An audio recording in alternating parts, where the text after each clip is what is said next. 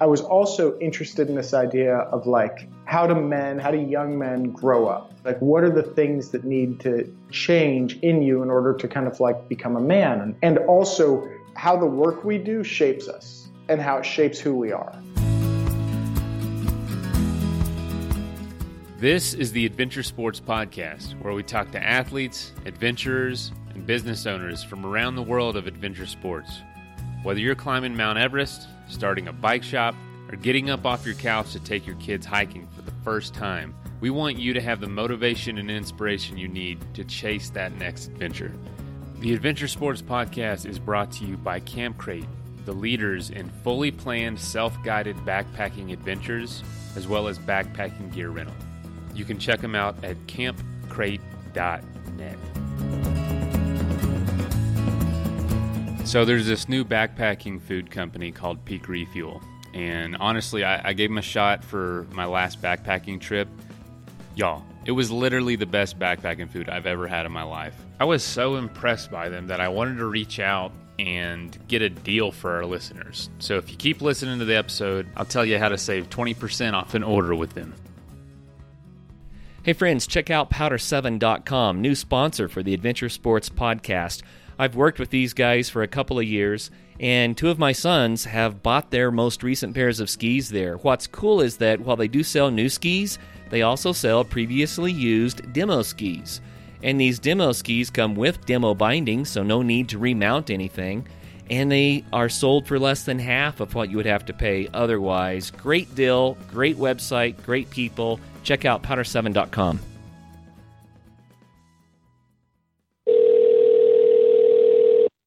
Hello, this is Jordan from Netflix. How may I help you? Hey, Jordan. I was wondering, could I get 99 subscriptions to Netflix for free and then pay for the 100th? And then everybody, all 100 people could just use it? No, you cannot. Why is that? Because we only give out one free trial per person, per household, actually. So there's no way that I can pay for one subscription, but like 99 other people use it for free? No, not that I know of. All right. Well, thanks anyway. All right. Well, thanks for calling Netflix, and I hope you have a great day. Thanks, Jordan. Look, I know we're not as entertaining as Netflix, but even to them, it sounds ridiculous to have a service for absolutely free. And the truth is, 99% of podcast listeners don't support the shows that they love. And just like something on Netflix, you know, we have production costs, we have hosting costs. There's a lot of costs actually associated with this show, and it takes money and time to produce. So in this season of giving, we ask you, would you like to become a supporter of our show? Because we don't support this show for everybody. You know, this show is a niche. Not everyone's going to like listening to adventurers from all over the world, but you guys do. When you become a patron of the show, you basically get the upper hand in influencing what we talk about, who we talk to, and what you want, because you've shown us that you're a super fan of the show. And that's why we wanted to make it easier for you to support the show. So there is the ability to support the show for $5 a month at patreon.com. But now there's the ability to support the show for $1 a month. Come on. We've got to be worth $1. Not only do you get to influence the show, you get the satisfaction of knowing you're making this thing happen. So join us in making the Adventure Sports Podcast the absolute best show it can be. Thank you. Hey everybody, welcome to the show. Today we have a pretty interesting guest. He's a filmmaker. He has produced a number of films, documentaries. A lot of his stuff has been featured with clients like Tesla, Solar City, Patagonia, the Army. He is a professor at USC's School of Cinematic Arts and a certified wildland firefighter. Welcome to the show, Alex Jablonski. Thank you. I'm happy to be here. Yeah, man. Where are you coming from today? I live in Los Angeles. So you're a wildland firefighter. Why don't you?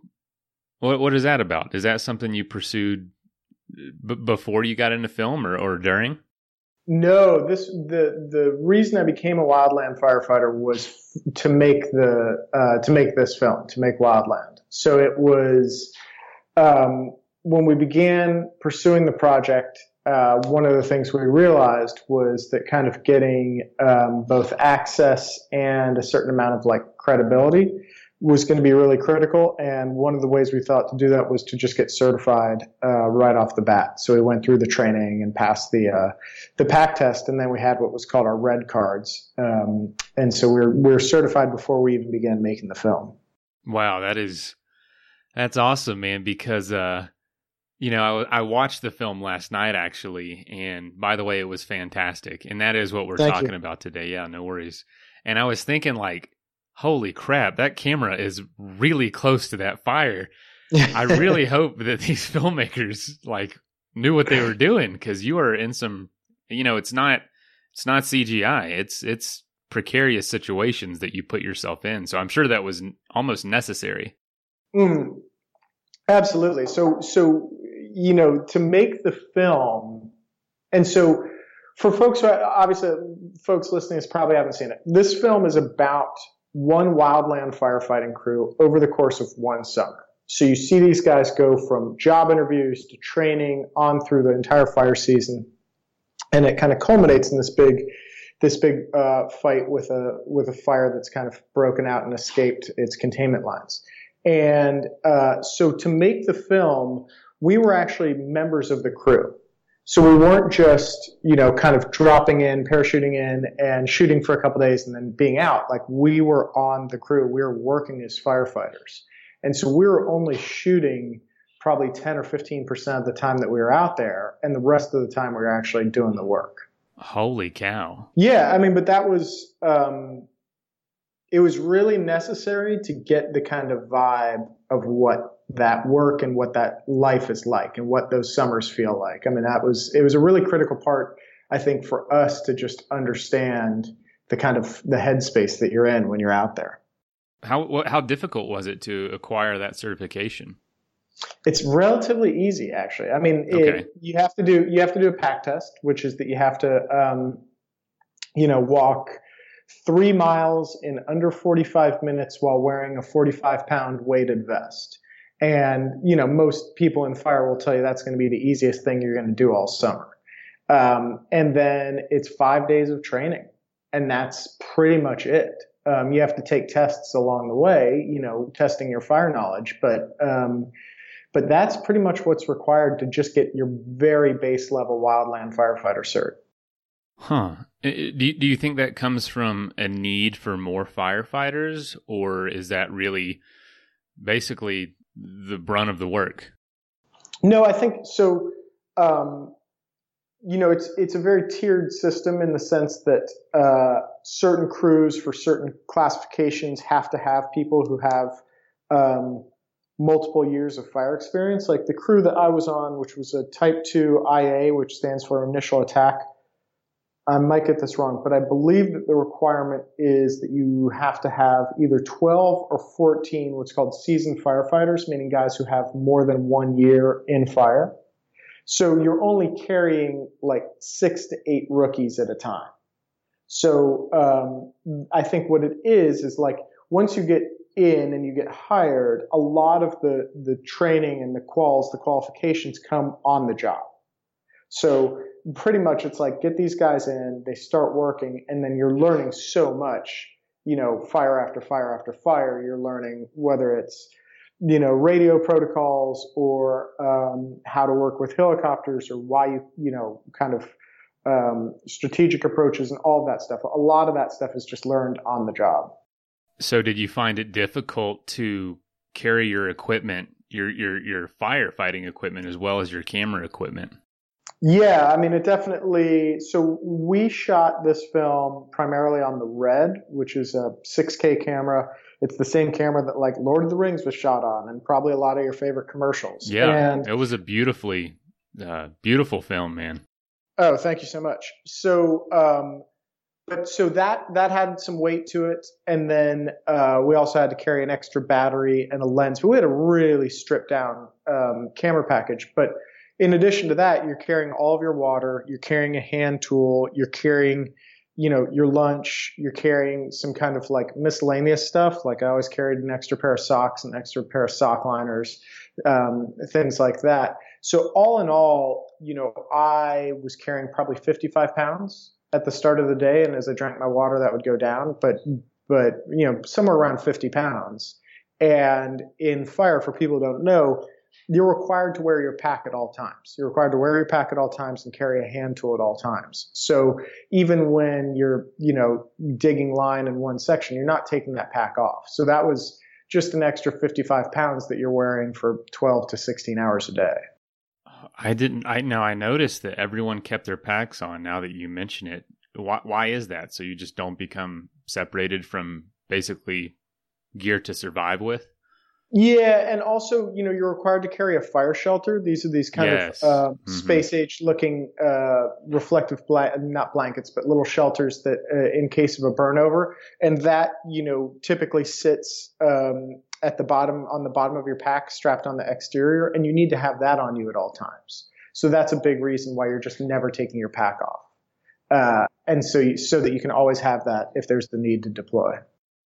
Wow. What an interesting idea. Did you know that you were going to acquire that certification when you started pursuing the idea of the film? Or was that something you realized you had to do later on? It was just kind of like, well, what's the best way to earn some trust and to show that we're serious? And so when we began to meet with people initially about shooting the film, one of the first things we would say is, well, we already have our red cards, we're already certified.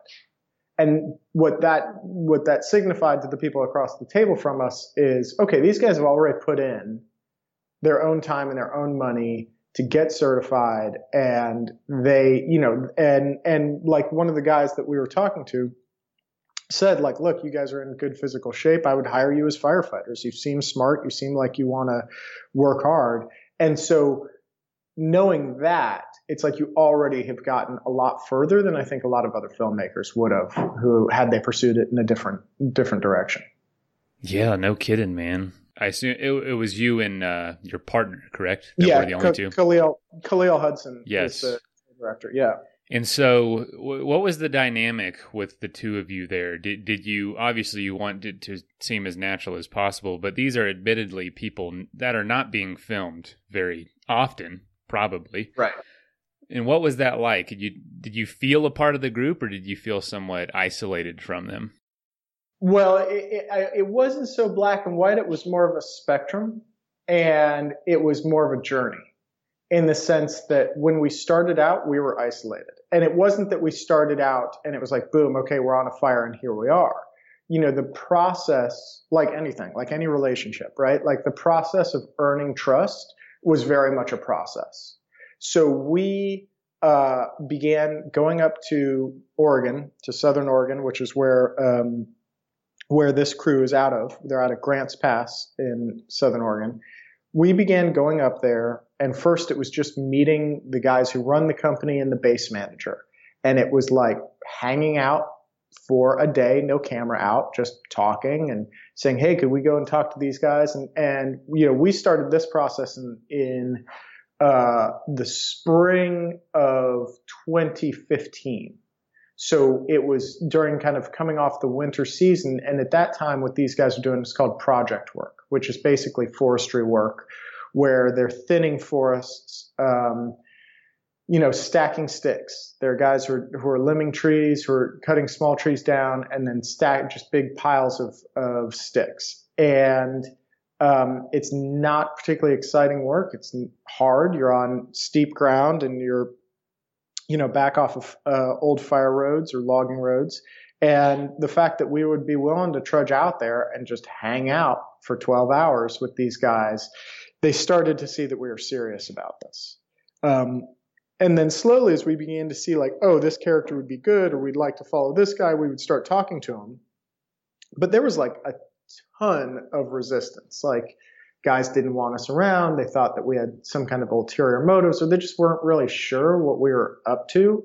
And in the film, there's a crew boss who's the kind of quarterback or the head coach of the crew, and his name is Tim Brewer. And Tim he's got at this point 22 years in fire, and is just one of the smartest, sharpest crew bosses around, and is really well respected. but he's gruff. He's got a very sharp tongue, and he's a smart guy with a quick wit, and he can cut you down to size pretty fast. And the first time I approached him about being in this, I said, "Hey, Tim," we were like passing each other at the base. And I said, "Hey, Tim, my name's Alex. We're making this film. Do you know about that? And, we're interested in talking to you about maybe following you or following your crew." And he just looked at me and he said, "I'm a dickhead, right?" And then he walked away from me and he didn't speak to me for a week. And now Tim and I text all the time. We're buddies, we're friends, and obviously we have a very different relationship now. But that took 2 years before we could get to that point. And one thing I would say is for folks who see the film or folks who have a chance to watch it, Tim reveals some really personal stuff about his own life in the film. Yes. Yeah. And I think, and the role that fire has played in his own life. And I think that, that's where a lot of the power of this film comes from. And that comes about simply by earning someone's trust. No, that's, man, there's just the film was so interesting, and there were plenty of characters that you began to really enjoy following, wanted to learn more about. Personally, I was craving more of it by the time it ended. It was shorter than I expected, which producing a film I can't even imagine how much work. I've never done it, but yeah, it's like, man, I want to know more about this guy. Why is he doing this? Why is he out here? Was it frustrating for you not being able to focus on it all the time with an 8-foot flame approaching you? No, I actually think that you saying like, "Oh, I wish it was longer," is a great thing. As a filmmaker, you always want people right. to leave wanting more.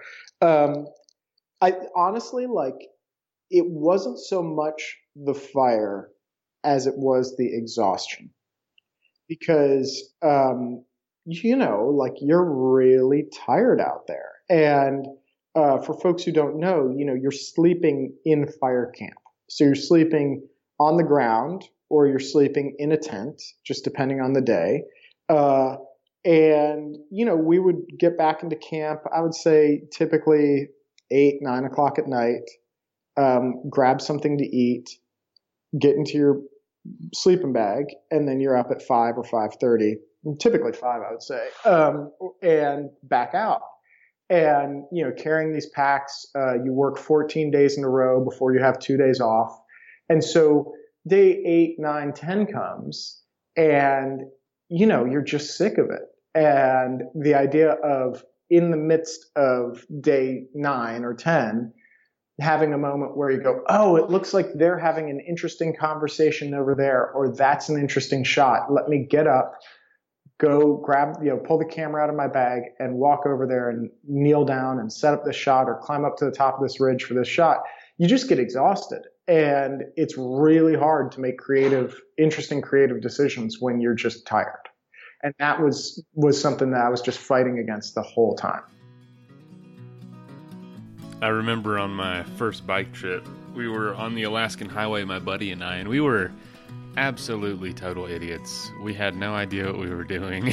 We ran out of food a bunch, and it really kind of scarred us because I remember crying one time thinking about key lime pie because we were so hungry, and we were so far from the next spot to get food, and it kind of scarred me. And my wife even makes fun of me now because I tend to way overpack even for day trips, and I don't really have to do that now because we buy from Peak Refuel, and they have these awesome freeze-dried meals. It's lightweight, it weighs almost nothing when there's no water in it, and it's a lot of food. It tastes awesome. So gone are the days of carrying way too much food, and hello to the days where we're only carrying Peak.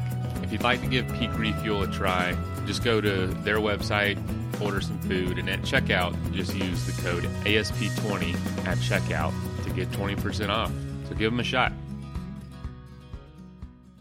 I can honestly believe that because, you know, you're looking at everybody else and they're taking a break. They have no responsibilities, whereas you guys have an entirely separate goal and project going on. Yeah, that's really exhausting on top of doing the same amount of work. Yeah.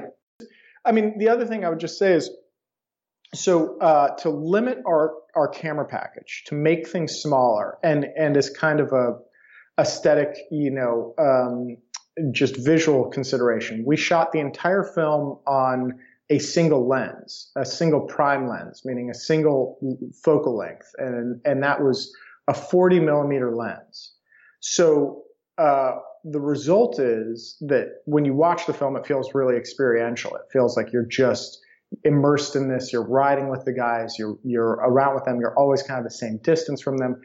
The other thing, though, is because we didn't have a wide angle lens, when we needed a wider shot, that just means you had to get up and walk further away or hike up to the top of this ridge to get this big wide shot. So like the limited gear that we were able to carry resulted in like having to do more work on foot to get the footage that we needed. Which in turn leads to more exhaustion. Yes, exactly. Yeah. But there are tricks. There are tricks for overcoming that. Right. I can imagine. Well, something that you know, I live out west. I live in Denver, and okay. I used to live in Yosemite National Park, and we used to have fires all the time. And I was familiar with like the hotshot crews, and I was familiar with what they looked like, but I was never really familiar with the actual work they did. And watching your film really surprised me with kind of the day-to-day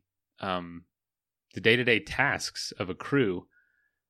Did you find that surprising? Was it what you expected before you started doing research on it and actually experience it for yourself? No, I mean, and I think hotshot crews are a little bit different because hotshot crews are full of really experienced guys. And although, I mean, Tim's crew, his Type 2 initial attack crew, does assignments right next to hotshot crews. I've seen them get the exact same assignment. So there's a lot of overlap. But I think what you're probably referring to is like, these guys do a lot of mopping up. They do some of the stuff that's not just raw firefighting. And I kind of expected some of that once we started getting into it, because I'd heard from folks who'd been on shot crews and other things like, it gets really tedious, or it gets, there are days where it's just awful, monotonous and not fun. So I expected some of that. But yeah, I mean, there was an interesting mix. There's, it depends on big fires. Sometimes you fight them a little bit differently, which means, you're just kind of digging containment lines and stuff like that. I mean, I was expecting some of it, but it was still eye-opening just how much of kind of drudgery and hurry up and wait there was. Yeah, it seemed like a lot of really monotonous tasks, to be honest. And yeah. Long hours. And I didn't see a whole lot of face masks in the smoke. That surprised me. Yeah, you never wear them. Why? I don't know. Those guys are breathing in a campfire for like 8 hours. Like, that's got to be terrible for you. Yeah, you definitely feel it. No kidding.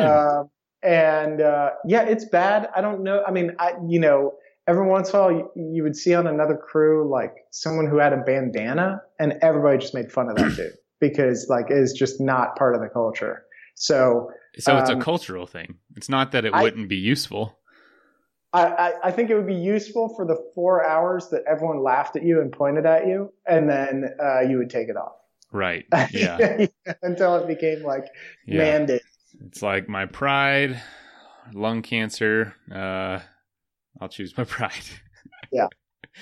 And, I actually bringing that up, something that my wife and I, because we watched it together, found really funny was, these guys would spend, hours in the smoke, literally walk away from it to have a cigarette. Yeah. There were a ton of cigarettes in your film, man. Yeah, there's a fair amount of smoking. That's on this crew in particular. Is there? I mean, I just got to ask: is there like a different regard for cigarette butts or for ashes with a crew like that versus just your everyday smoker? Because some of those fires get started by just a cigarette. Oh yeah, I mean guys are yeah. I mean they're super careful about that.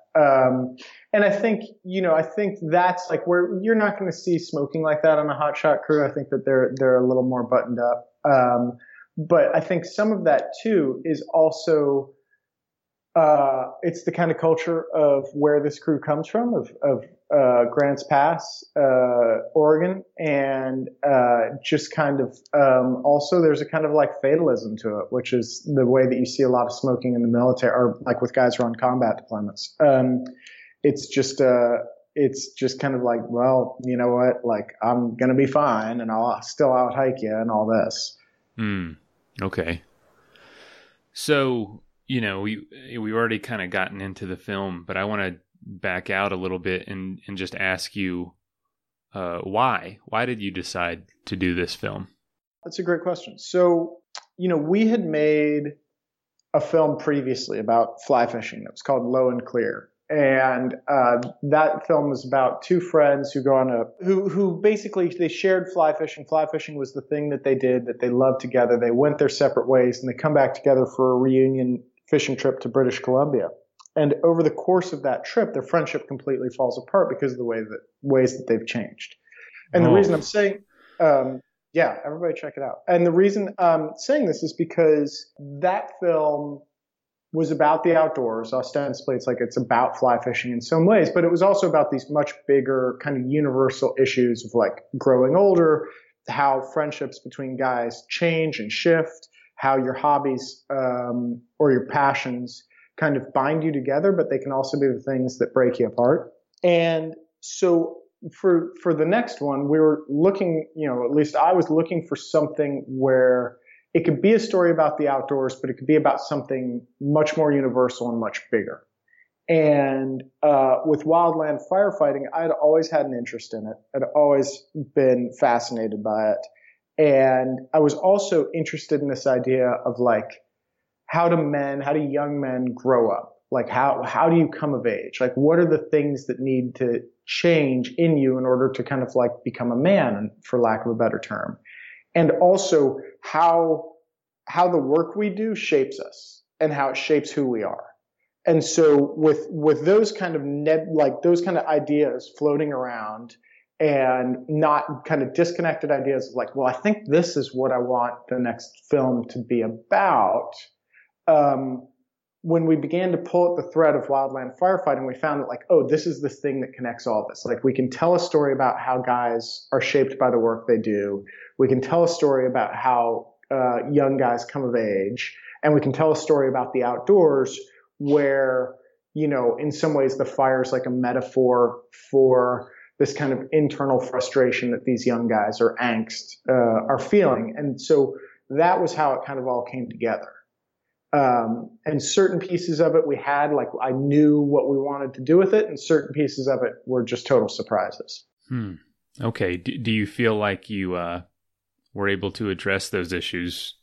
Yeah. I mean, I think that it's interesting because, some of the biggest responses to the film are not about fire. They're about the kind of individual stories and the sense of like seeing how this work does shape these guys and kind of how they carry themselves differently. Towards the end of the film, our old wise character, who's this former smoke jumper named Ed Float, who does all the training, he kind of encapsulates that in this quote of like, here's what you carry with you forever if you've become a firefighter.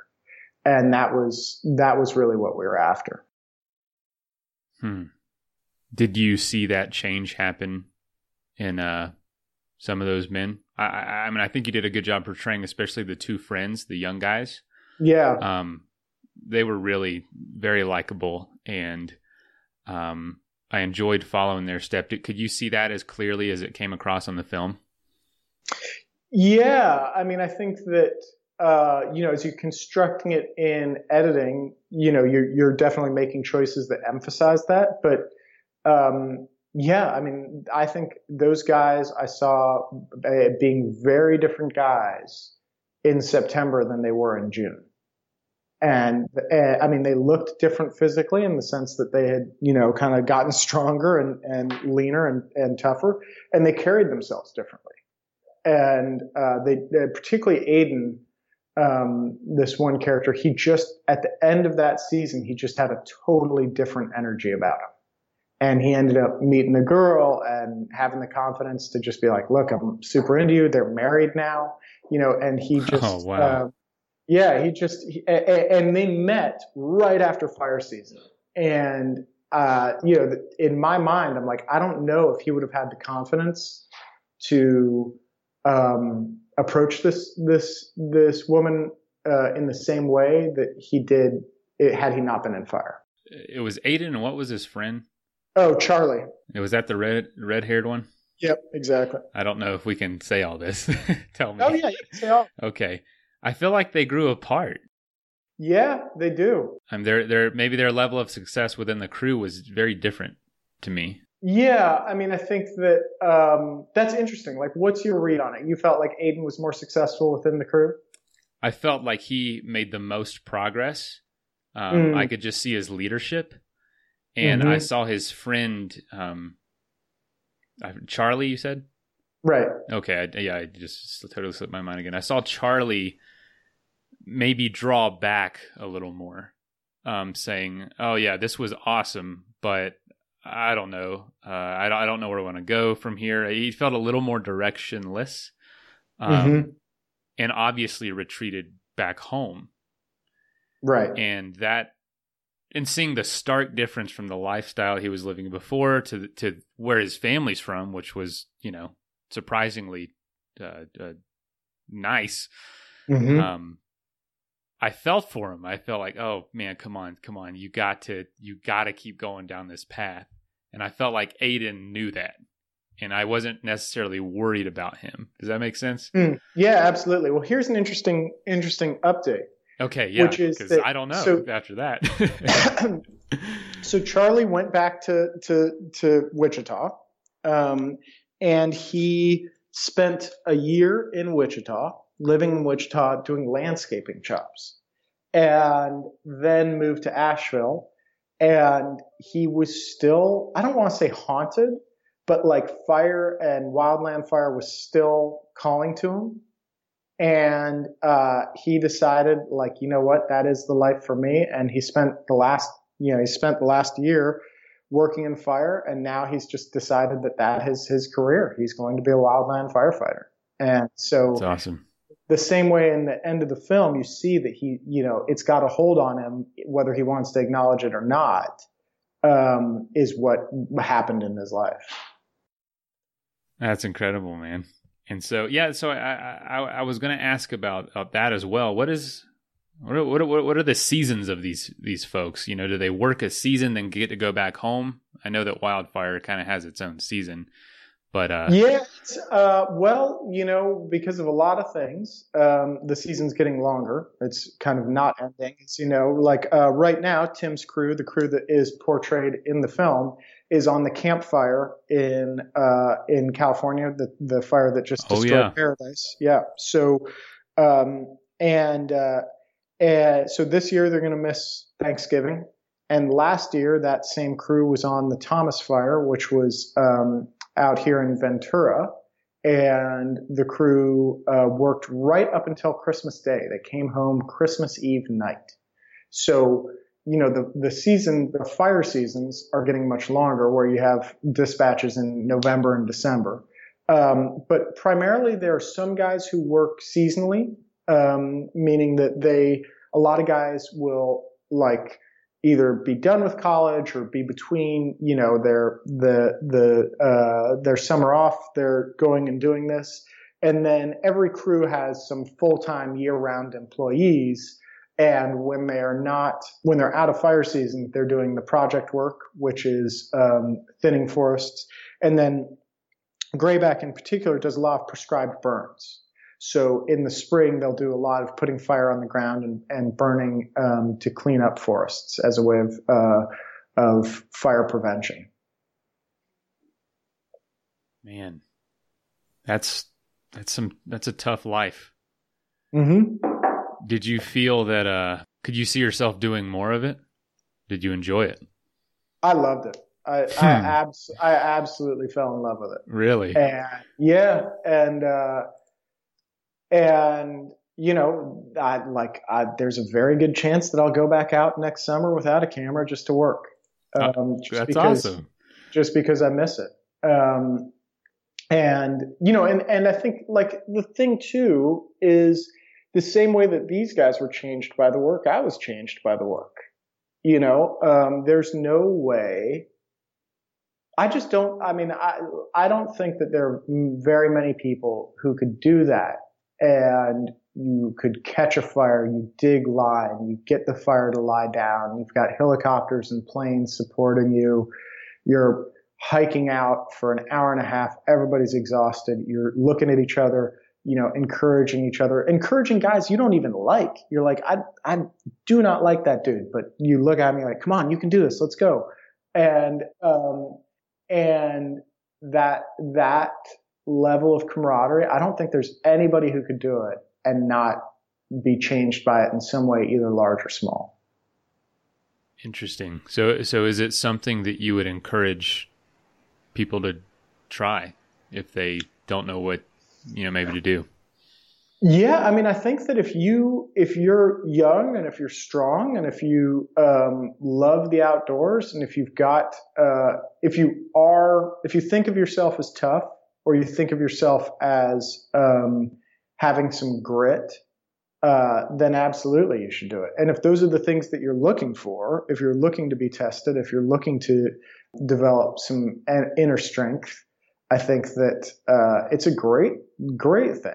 You know, because I mean, it's like anything else. Like, well, I mean, not like anything else, but it's like any other challenge, which is there are moments where you think, God, I'm so tired. I don't know how I'm going to do this. I don't know how I'm going to get through, you know, the next hour. And you have to find a way. And once you're able to find a way, you can look back and say, well, I made it through that. So now I can make it through this. I mean, I really think that those are the kind of building blocks of a certain kind of personal resilience. So has that level of resilience changed the way that you produce film now? It's made that's a really good question. It's made the moments of uncertainty and moments of like, I don't know what's going to happen with this project. It's made them much more tolerable, you know, because you're just like, I can get through this. I can get through this. Like, I know, you know that the answer is not to sit there and get stuck in your own thoughts. The answer is to put it into action and to work. And when you do that, you know, good things happen. So, I think it's definitely it's just changed the way that I operate on a daily basis, I'd say. The Adventure Sports Podcast is also brought to you by Powder 7 Ski Shop. Powder 7 is Colorado's premier homegrown and family-owned ski shop. Online at powder7.com, they offer a huge selection of new and used ski gear, plus full tech and boot fitting services at their shop in Golden. With personalized customer service, they set up skiers from all over the world with perfect gear. From brands like Kesley, Rossignol, Black Crows, and Head, Powder 7 is all skiing all the time. So check out powder7.com to learn more. Now, back to the episode. I've actually heard a lot about grit lately and how much is lacking in today's culture. Mm-hmm. I guess I maybe wasn't aware of that, but talked to on the phone with the president of a university the other day, and he was saying he just sees it year after year. Certain things grow in people, but grit is not one of them with each passing generation. So I think you're right. I think that's an invaluable quality, and if you can have it in today's world, I think it does set you apart a little bit. And there is no place you're going to learn it better than fighting fires. So from your experience with the crew and with kind of, I mean, you fought a classic California wildfire. Mm-hmm. Do you see the system that's in place to fight those fires? Do you see it as efficient? Did you see any big gaps, or do you say, wow, these people are doing a fantastic job? I mean, so I should just say, like, despite having made this film and being in fire, like, I'm very much like still, not an expert by any stretch. Right. But I know more than probably the average person, right?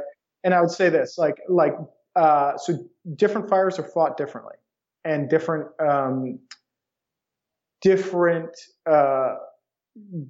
groups, whether it's CAL FIRE or ODF or the Forest Service, I think fight fires differently. And I think that because fire behavior is changing so dramatically, and like, it's not in the film, but I firmly believe, man-made climate change is dramatically increasing the way that increasing fire behavior and the extremities of fire behavior. And we saw that in the Camp Fire. We saw that on the Woolsey Fire just in the last month. And so I think that the way that we fight fires is going to have to change. And I think that one of the things that's happening is, there used to be a kind of, at times, a philosophy of like, let it burn. Like, okay, let's just kind of keep an eye on this fire and not let it get away from us. But those approaches have been kind of becoming more problematic. And a perfect example was in 2017, the Chetco Bar Fire in Oregon. At a certain point, it was like half an acre, and it was just kind of skunking around and smoldering on the floors. It wasn't getting into the trees, and they kind of like sought containment of it. And then at a certain point, and this is like after, I would say, like a month maybe or 3 weeks, it just blew up, and then it was threatening towns and all of this stuff. So I think that there's going to have to be a different approach in both how we manage forests, which is not to say logging them, but to say taking care of the understory, taking care of a lot of the stuff that accumulates on the ground, and then the way that we fight fires and I don't know what that's going to be. Is it going to be, different lines of containment, multiple lines of containment? Is it going to be a much stronger initial attack where, the second that something's half an acre, it's like, get it out? But I do think that there's going to have to be a really big shift. Yeah, it's definitely challenging, because that is definitely the mindset in a lot of places, maybe that have the luxury of being a little more humid or a little more lush. Letting a fire burn is obviously, it's healthy for the forest, but you can also not allow that underbrush to get too big, because if a fire does, they suppress fires for years and years and years, and now they can't. But now with the climate drying out in these hotter places that are getting warmer year after year, you just simply cannot do that. It'll wreak absolute havoc for millions and millions of people. And looking at how big of a problem it is, I noticed in your film that the tactics to fight them are still so, because it's needed, and this is not at fault of the services in place, but like, it's so rudimentary. Like, wow, they are literally digging a line with like shovels and picks for this thing that it's a fire. But it doesn't look that intimidating when you're looking at just one little line of it. You got to remember that flame is extended half a mile in either direction, burning its way, which could just get out of hand at any second. It's just such it's almost like a cancer. It's so complex to solve, and the tactics in place are so, when you see it on the film, it really put it in perspective for me. Like, wow, that's literally what it is. It's literally fighting it like you would a rabid animal. You know what I mean? Like, I just didn't know that. And also, I think you see in the film too that like flame lengths that are 1 to 2 feet, 3 feet, which seem very manageable. Like, very quickly they're in the trees, and all of a sudden it's roaring, and you're like, oh, now this is big, and like, now we have to knock it down and all this stuff. So, the way that fire is, it changes just over the course of a day. A certain section of a fire will change over the course of a day. But what I was going to say is, fire's good for a forest when it's a certain type of fire. right? Which is meaning like when it is burning on the ground. What we just saw out here in the Woolsey fire, where it burned 88% of the Santa Monica National National Recreation Area, it's like that area is just moonscape now. And it's not going to come back for 30 years. And I think that with fire in the landscape, like we have to keep it as healthy fire. And I actually think, that's what prescribed burns do so well, is they clean up the forest, they stay on the ground, they get rid of that underbrush. And I think that if we had a giant, a budget, which we probably need to do this, that would probably help forests a lot, is to just, whether it's prescribed burns or project work where you're just getting all that stuff out and removing as much fuel. Because ultimately that's how you stop a fire, right? Is you have to either remove, you have to remove fuel, whether that's by digging a line or putting in dozer lines or whatever. So the more that we could do that outside of fire season, I think the better off we'd be. So it's fought before it's ever started. In some ways, I mean, I've also heard people talking about that certain mountain towns should basically just build a moat of defensible space around them. Just like big dozer lines, and just like, clear out a lot of that so that there's a fire break, before it gets too close.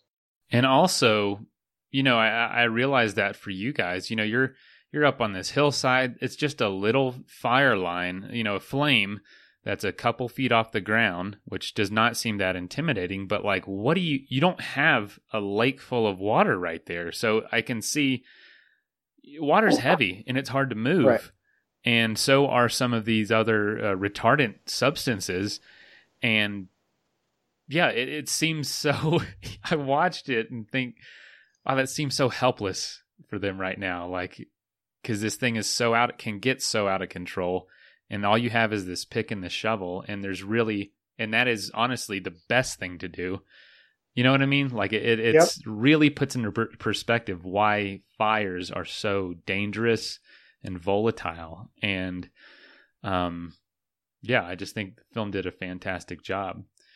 Thank you. Yeah. And so you obviously, you've been talking about it during this interview, and I can just tell in your voice, you're obviously extremely passionate about this now. Where do you think this newfound passion for firefighting is going to take your filmmaking? I don't think I'm going to make another film about fire, to be honest. Yeah. I think that just in looking at the careers of people that I admire, it's not necessarily, I don't like want to be the person who like, this is my beat and I'm only going to make this stuff about that. I mean, I think that if there's an opportunity, which there probably will be, to tell other stories about fire, I'll be happy to do that and interested in doing that and looking at a bigger scope. But to me, I mean, I think that what I'm interested in is documentaries that are not about like a hot button topic. You know what I mean? Where it's like a call to action, social issue documentary, which is, it's just never been my interest. I think to me, documentaries are much more interesting when they're open-hearted and they are about the human experience in a really big way. And they combine this feeling of being epic and being intimate. And so that's what I'm after. And those are the stories that I'm after, and for me, like every film starts with a question, and it starts with like, for this film, it was how do young men grow up? For other films, it was like, well, what happens to people who are labeled with potential? Just stuff like that. And so I think that for me, it's like just trusting the process of like, okay, if I ask the right question and find the right subject, I'll be able to make a good film. And so that's kind of what I'm taking from this and moving forward, and trying to take all of the grit and the hard work that went into this and know that no matter how tough the next project gets, having this one in the rearview mirror will give me the strength to just kind of keep pushing. Yeah. So it's not necessarily the subject, but it's the principles you've learned through it. And, not saying inspiration won't come from maybe one of the storylines or something you discovered while filming this. And I appreciate you staying away from, hot button topics, but ironically, fire is kind of a hot button topic right now. It is, but I think that it's like, if it'd be different if we were like, and there are films like this, right? Where it's like, look at what's happening. Like, we need to, this is about this, and it's about this like social issue thing, and it's always talking head. So it's like a call to action, basically. Yeah, like a call to action, like really didactic and stuff like that. Like, fire is a hot button issue. And the reason, a big part of wanting to make this film too, is that in my experience, and this was particularly true before the Granite Mountain Hotshots tragedy in Yarnell, we never heard about the people who fight these fires. You never hear about wildland firefighters. And I remember when the 3 firefighters died in Twisp, Washington, which was 2015, the New York Times had their deaths on the front page of their website for like an hour, and that was it. And there was a part of me that was like, the only time that we hear about wildland firefighters is when there's a tragedy. And there's a kind of general lack, I think, of appreciation or understanding that these are regular folks who are willing to do this stuff, both for their own reasons, but also out of a desire to be of service to others. And no matter what socioeconomic background they come from, no matter what's in their past, particularly for the guys in our film, like, they really deserve a lot of respect and love. And so I think that, one of the hopes with this film, it's like, yeah, we're touching on a hot button topic, but my hope is that you watch this film and you're never going to hear a story on the radio or see something on the news about a fire, about wildfire, without, for at least a moment, thinking about the people who are fighting it. Yeah. And I appreciated the film coming from that angle. Those kinds of stories are always incredibly interesting, to know who's behind it. Yeah. Let me just say one thing so if people are interested in this film, we're doing a theatrical release of the film in January. And the way that it works is, if you go to our website, which is wildlandfilm.com, you can see if there's a screening taking place in your area and reserve a ticket, or you can sign up to host a screening at a local movie theater. And it doesn't cost any money to host a screening. And a portion of the money that comes into the film is going to go to the Wildland Firefighter Foundation, which supports wildland firefighters who've been killed or injured in the line of duty. And then also we're going to donate a bunch of money to the California Wildfire Foundation, which helps the victims of the wildfires that we just had out here. So the website, one more time, is wildlandfilm.com, and that's where people can find. They can sign up for updates. They can find where the film's playing, or they can bring a screening to their town or city. And so those screenings are also going to coincide with the release of the film theatrically? That is how we're releasing the film. Okay. We're releasing it in this limited theatrical way where there's going to be I see. Okay. Dotted screenings throughout the country. And so you just go to our website and you'll see when there's a screening happening near you, or you can just bring a screening to you. Yeah. Is there any parting, perspective or advice or something you want to share about the film or about yourself before we're done? No, I mean, I think, I hope that people enjoy it, and I hope that people get something from it. I mean, I firmly believe that if you believe in the power of work to shape you, and if you have an interest in the outdoors, this film is really worth your time, and you'll get something from it. So seek it out, find it, bring it to you, and help us raise money for these folks. Awesome. Yeah, and I totally give it my full endorsement. I absolutely loved it. It's beautifully shot. Awesome. Thank you so much. All right. Thanks so much. Thank you, man. Take care. Yeah. Have a good one. Hey, thank you so much for listening. If you know somebody that would make a good guest on the show, or if you have a pretty cool story about the outdoors or adventure sports that you want to tell us, please call us and leave a voicemail at 812-MAIL-POD. That is 812-624-5763. You can also send us an email at info@adventuresportspodcast.com. Again, it is always helpful to leave us a review on iTunes. And if you'd like to be a supporter of the show, you can give $5 a month at patreon.com/adventuresportspodcast.